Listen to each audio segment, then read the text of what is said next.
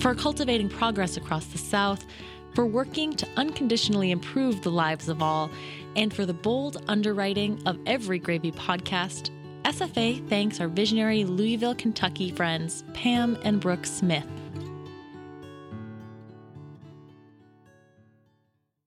Excited to lap up another episode of Gravy? Tell a friend. And pass the gravy boat. There's plenty to go around. Hey, y'all, I'm John T. Edge. And I'm Melissa Hall. We're your hosts for Gravy. Gravy. Gravy. Gravy. Welcome to Gravy, Kayla Stewart. Kayla, we're intrigued by the story you're telling today. It's a story that lives at the intersection of Houston and Indonesia. Would you please start by telling us what led you to this place, to this cuisine, too? I'll never forget having my first bite of Indonesian nasi goreng. It was in New York City, where I was living just a few months before I was scheduled to report to Semarang, Indonesia for a Fulbright grant. Though I'd immersed myself in Indonesian language, culture, and history, I hadn't fully experienced the food, in large part because even in a city like NYC, it could be really difficult to find. When I came back to my hometown of Houston, Texas a year later, I searched for the taste, smells, and textures I'd come to love in Semarang. When I came up almost empty-handed, I wanted to know why. Why wasn't Indonesian food just as represented as other Southeast Asian cuisines, and could that change? Then, 4 years later, I met a group of women who think that it can. Vietnamese and West African and Mexican and a plethora of other cuisines have all made their mark on Houston restaurants and Houston diners. And if this close-knit community has its way, Indonesian cuisine will be what's next.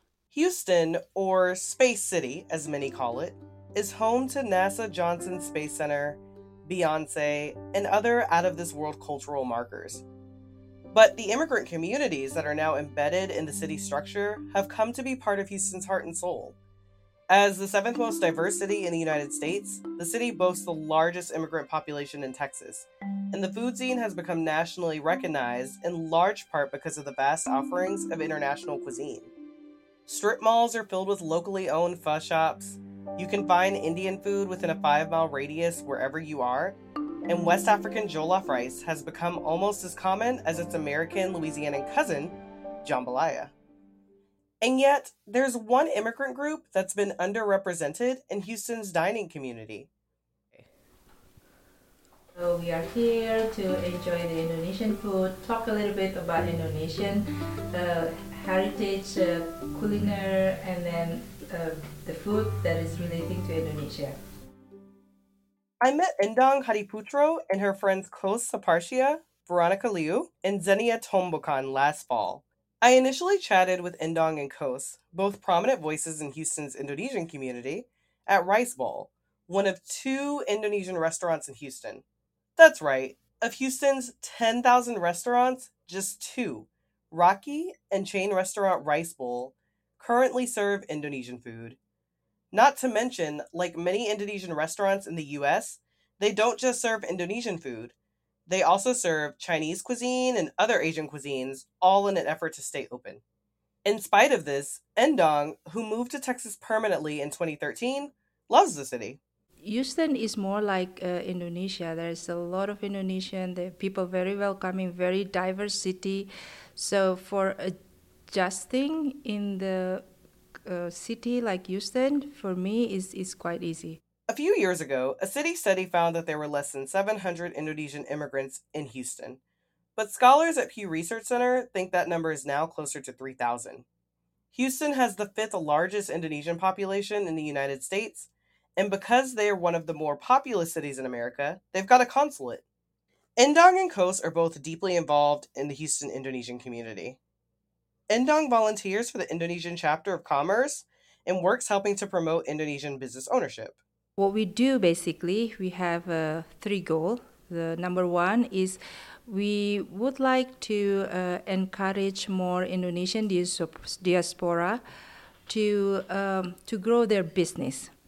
But we also sort of like a bridging between the Indonesia and America business, and the other one, the Indonesian people that would like to do the business in the U.S. One of the businesses she's been promoting is We West Tempeh, an Indonesian-owned business that produces tempeh in the Houston area. One of the co-owners, Xenia Tombakan, and her friend and fellow tempeh supporter, Veronica Liu, have helped bring the glories of tempeh to the city of Houston, showing Houstonians how to incorporate tempeh into, well, just about everything. The fermented soybean product that's a staple in Indonesian diets becomes Cajun tempeh, tempeh burgers, and even tempeh spaghetti in Houston homes and restaurants. After getting COVID tested, Endong invited me to her home in central Houston to try the tempeh, among other foods. When I walked through the door, I was welcomed to the smells and taste of Indonesian staples that I enjoyed during my time in Indonesia. Nasi goreng, a steamy fried rice, soto Medan, a chicken soup made with rich coconut milk, and jajan pasar, Javanese snack cakes and desserts that you can buy on the streets of central Java. But I was also welcomed to tempeh in a way I'd never quite seen before. So today we are eating one of our menu is rendang tempeh. Rendang is very popular dish in Indonesia. That's Veronica. She prepared a vegan version of rendang, a very rich, slow-cooked dish in Indonesia. In fact, it's one of the nation's 5 national dishes, and it's traditionally made with beef. It's very rich style of cooking that you take a lot of time.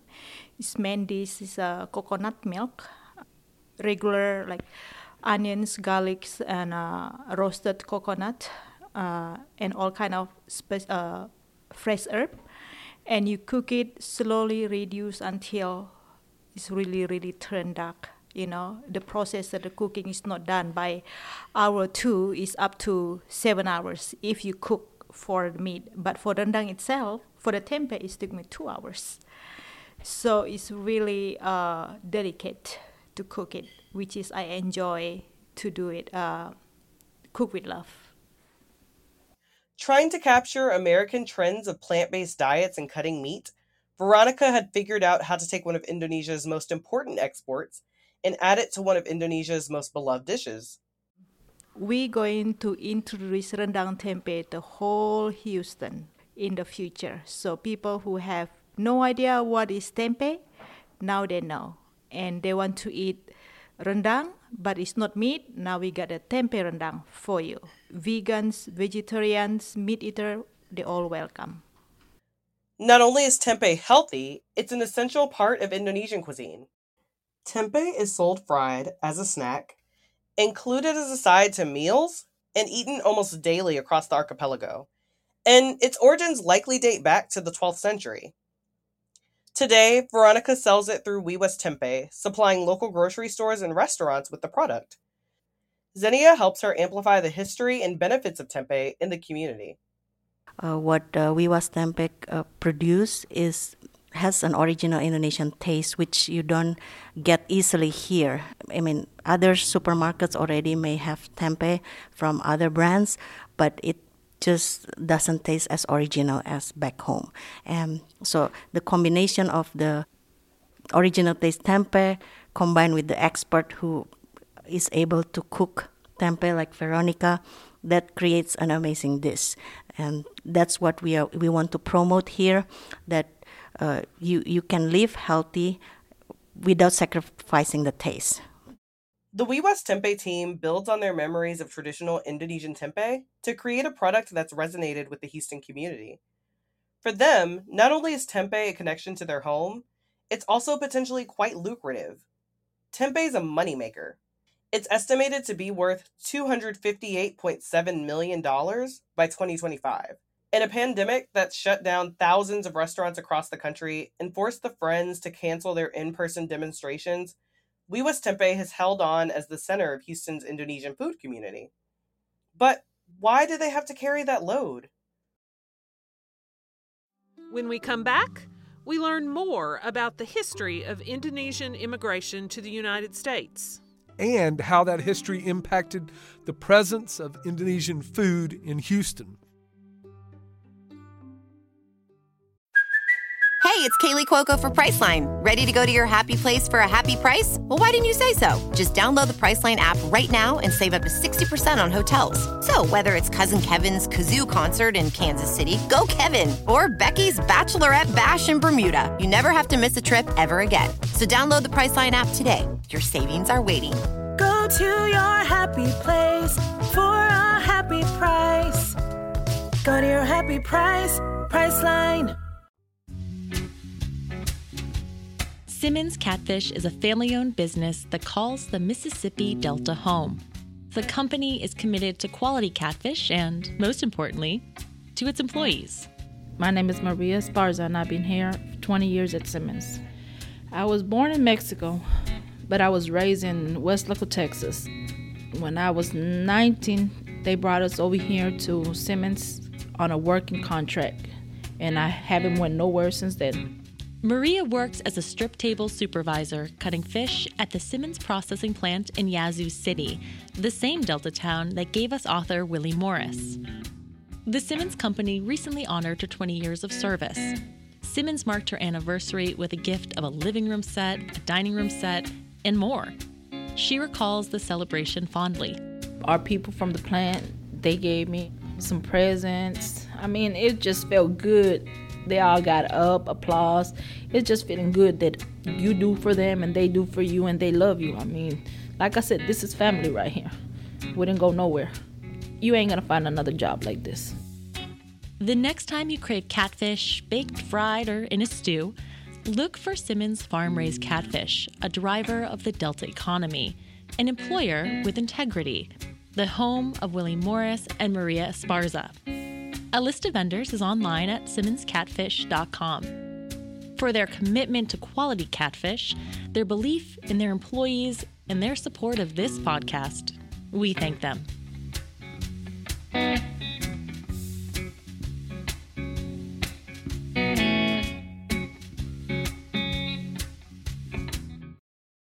My kids were born here in the United States, so I really want my kids to experience Indonesian food because I always miss Indonesian food, so I don't want them to miss how good Indonesian food is.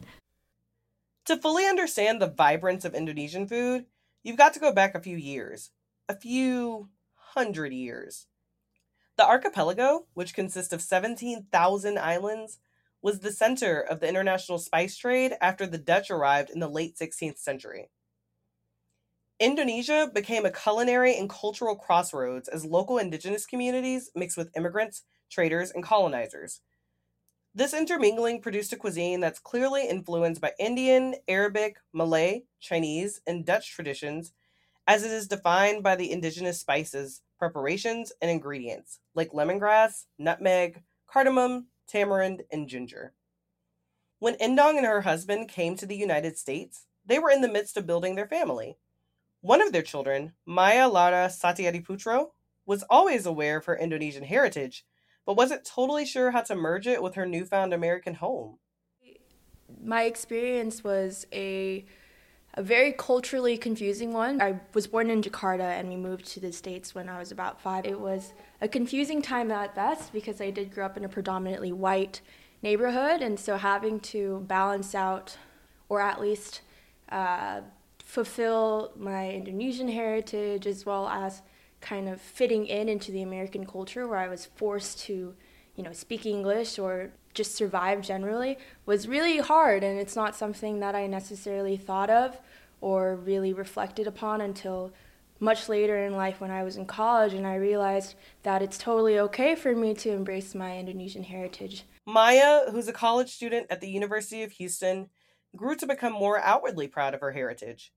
She's been deeply involved in Houston's Indonesian community and has hope for Tempeh serving as an entryway to the cuisine and for ensuring that Indonesian Americans actually profit from the food they've introduced to the United States.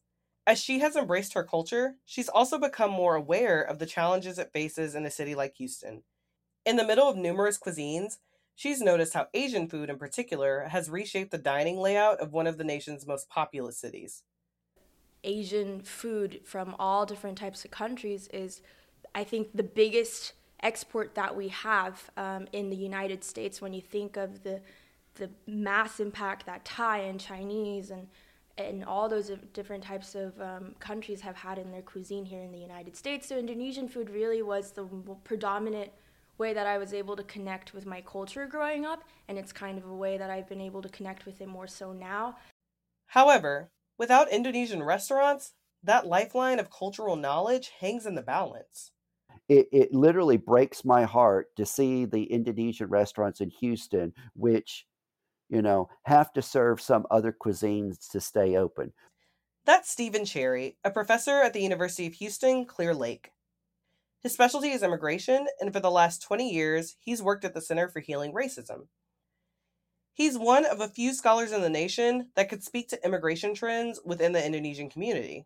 Initially planning to study historical sociology and analysis, his career took an unexpected turn in graduate school. He decided to look at Asian American immigration trends and habits, specifically at under-researched groups like Indonesian Americans. I kind of got pushed into doing contemporary immigration because I wasn't aware that people weren't really doing that research for such a large and important population. They still, for the last several decades have been in the top 5 largest immigrant populations in the country, and they're literally just nobody doing that work. So Stephen has spent years studying immigrant trends in the city of Houston, including trends in the city's restaurants and grocery stores. Indonesian restaurants have struggled in cities like Houston, unable to solely focus on their own cuisines without having to merge with other communities. As a lover of my hometown's vibrant food scene and having fallen in love with Indonesian cuisine when I lived there, I wonder what gives? Why can't Houston sustain an Indonesian restaurant? why don't people love this? Like, if you love Indian food and you love Thai food, this is like, the most wonderful marriage across the Spice Islands. Stephen's love for Indonesian food dates back to his grandfather. His grandfather worked in the oil business, which meant he had to travel around the world, and brought Stephen's father with him. The family spent about 70 years in Indonesia, and the experience and food stuck with Stephen's father. So much so that he would cook dishes from the cuisine in the home where Stephen grew up. And so when I was growing up, I was born and raised in New Orleans. There were no Indonesian restaurants. So I grew up where my dad, who was the primary cook in our family, did all the cooking, cooked a lot of Indian and Indonesian food, and always thought that it was really important that not only that I learn about the food, eat it properly, but be able to pronounce, the names of the food, know more about the culture, And so I grew up with the love of Indonesian food and Indonesian culture just because of my dad's an expat. Stephen found his way to learning more about Asian American communities, including Indonesians. His initial work showed that not only was research on Indonesian communities rare, there just wasn't a mass interest in doing it. Statistically, they're just such small populations in the United States. When you get a report on Asian Americans, it's largely looking at your big central groups migrating. So Filipinos, Indians, Chinese, Vietnamese, Korean, in those areas. So it's very rare that you see somebody specializing into some of these smaller areas. And the only reason why you get a little bit more information here in Houston is because we have an Indonesian consulate. The consulate exists in large part because of Houston's oil community. Like many Indonesian immigrants in Houston, Indong's husband came to the city because of oil. You have to go back to 1898, the Spanish-American War. After the treaty was negotiated in Paris and the United States started seizing colonial lands, right? So when we became an empire, even though people don't like to discuss it that way, we had colonial territories. It's during that time that you have Standard Oil, which later becomes Pegasus Oil, Stanvac, starting to explore for mineral rights and negotiations in and around the region. So once the United States takes the Philippines after the Spanish-American War, Indonesia is just to the south of Mindanao, right? Just below the Straits of Malacca. So you have the Rockefeller Foundation and other groups, big oil, looking for raw material resources all the way back in 1898, and then finding them in Indonesia and starting kind of a relationship. And then in 1968, the United States makes changes to its immigration policy, allowing immigrants from all backgrounds to enter the country at an unprecedented rate. The first time that we get a large migration of Indonesians, and I say large, keeping in mind that we're talking statistically relatively very small, is after 1968. It's because of that time period since the Spanish-American War.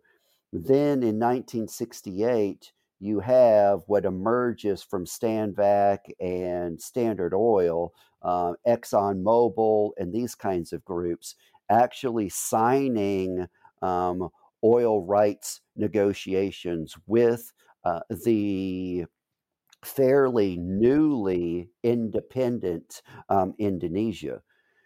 And so the relationship between the United States and Indonesia largely centers around the oil industry. And the reason why we have a sizable number of Indonesians in Houston is because of the oil industry. For the Indonesians who came to the United States, developing a culinary community here has often occurred through community potlucks and local celebrations. Endong and Kos recalled a number of Indonesian restaurants that opened and closed, unable to sustain the business needed to compete in Houston's overwhelming dining community. Even New York and Los Angeles, cities with some of the largest Indonesian populations, have just a handful of fully Indonesian restaurants. It puzzles us for a very long time, particularly those of us that love Indonesian food, because it's so hard to find. Without a population increase, Stephen is worried that Indonesian cooks and business owners won't be able to share their cuisine with Houstonians. I'm afraid that without a critical mass and more restaurants and restaurants that stay open, that there isn't enough introduction to the palate. This, to Stephen, is a threat to the city's cultural integrity. I think it's so important that a healthy democracy opens itself up to diverse expression, and you never want a circumstance in which the national culture pushes out, excludes, or diminishes the cultural expression of any community or any group. And when you lump people into categories, this is something just generally from a demographer perspective, you lose the unique things that they bring, right? You lose what is essential to their cultures.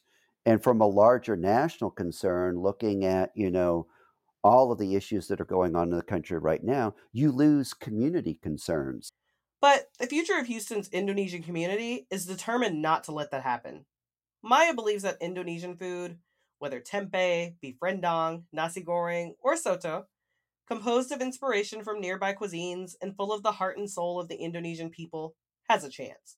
There's something for everyone in it. Indonesian food is not only, I think, going to be a great addition to Houston food culture, but something that's new in a city that is always looking for, the newest food things to try. Stephen thinks that engaging with food enthusiasts is exactly where to start sharing this story. Maybe educating foodies is something where we can start, Maybe that's where the hope is, Endong is determined to do as much as she can to amplify Indonesian cuisine in Houston. In my opinion, we should promote more and more people would understand and then falling in love with it. There's hope indeed. While the current struggles of keeping Indonesian restaurants open and spreading knowledge about the cuisine is sometimes daunting to Indonesian Americans, Indonesians know their value. They know that their spices, their culture, and their storied history speak for themselves and can influence even a massive city like Houston. Definitely, Houstonian will love with Indonesian food, but we just need to promote, to position ourselves, to market ourselves. But why? Because Indonesian food has so much flavor. You can have a spicy food, sweet, fried, some curries. So these are all different variety of Indonesian food that can be molded into your taste buds. And yes, the youngest generation believes it too. I really do think Houstonians would find something that they'd like and something to learn in the introduction of Indonesian food out here in the city. Gravy was reported and produced by Kayla Stewart. Special thanks go to the Consulate General of Indonesia. We thank Wendell Patrick for Gravy's theme music and Jazar for our donor music. Managing editor for Gravy and all other SFA media is Sarah Camp Milam. Mary Beth Lassiter serves as our publisher. Visit us at southernfoodways.org to watch films, read your way through our event bibliographies, or listen to this podcast. While you're there, become a member or make a donation. Your dollars fund our work and help us make more gravy.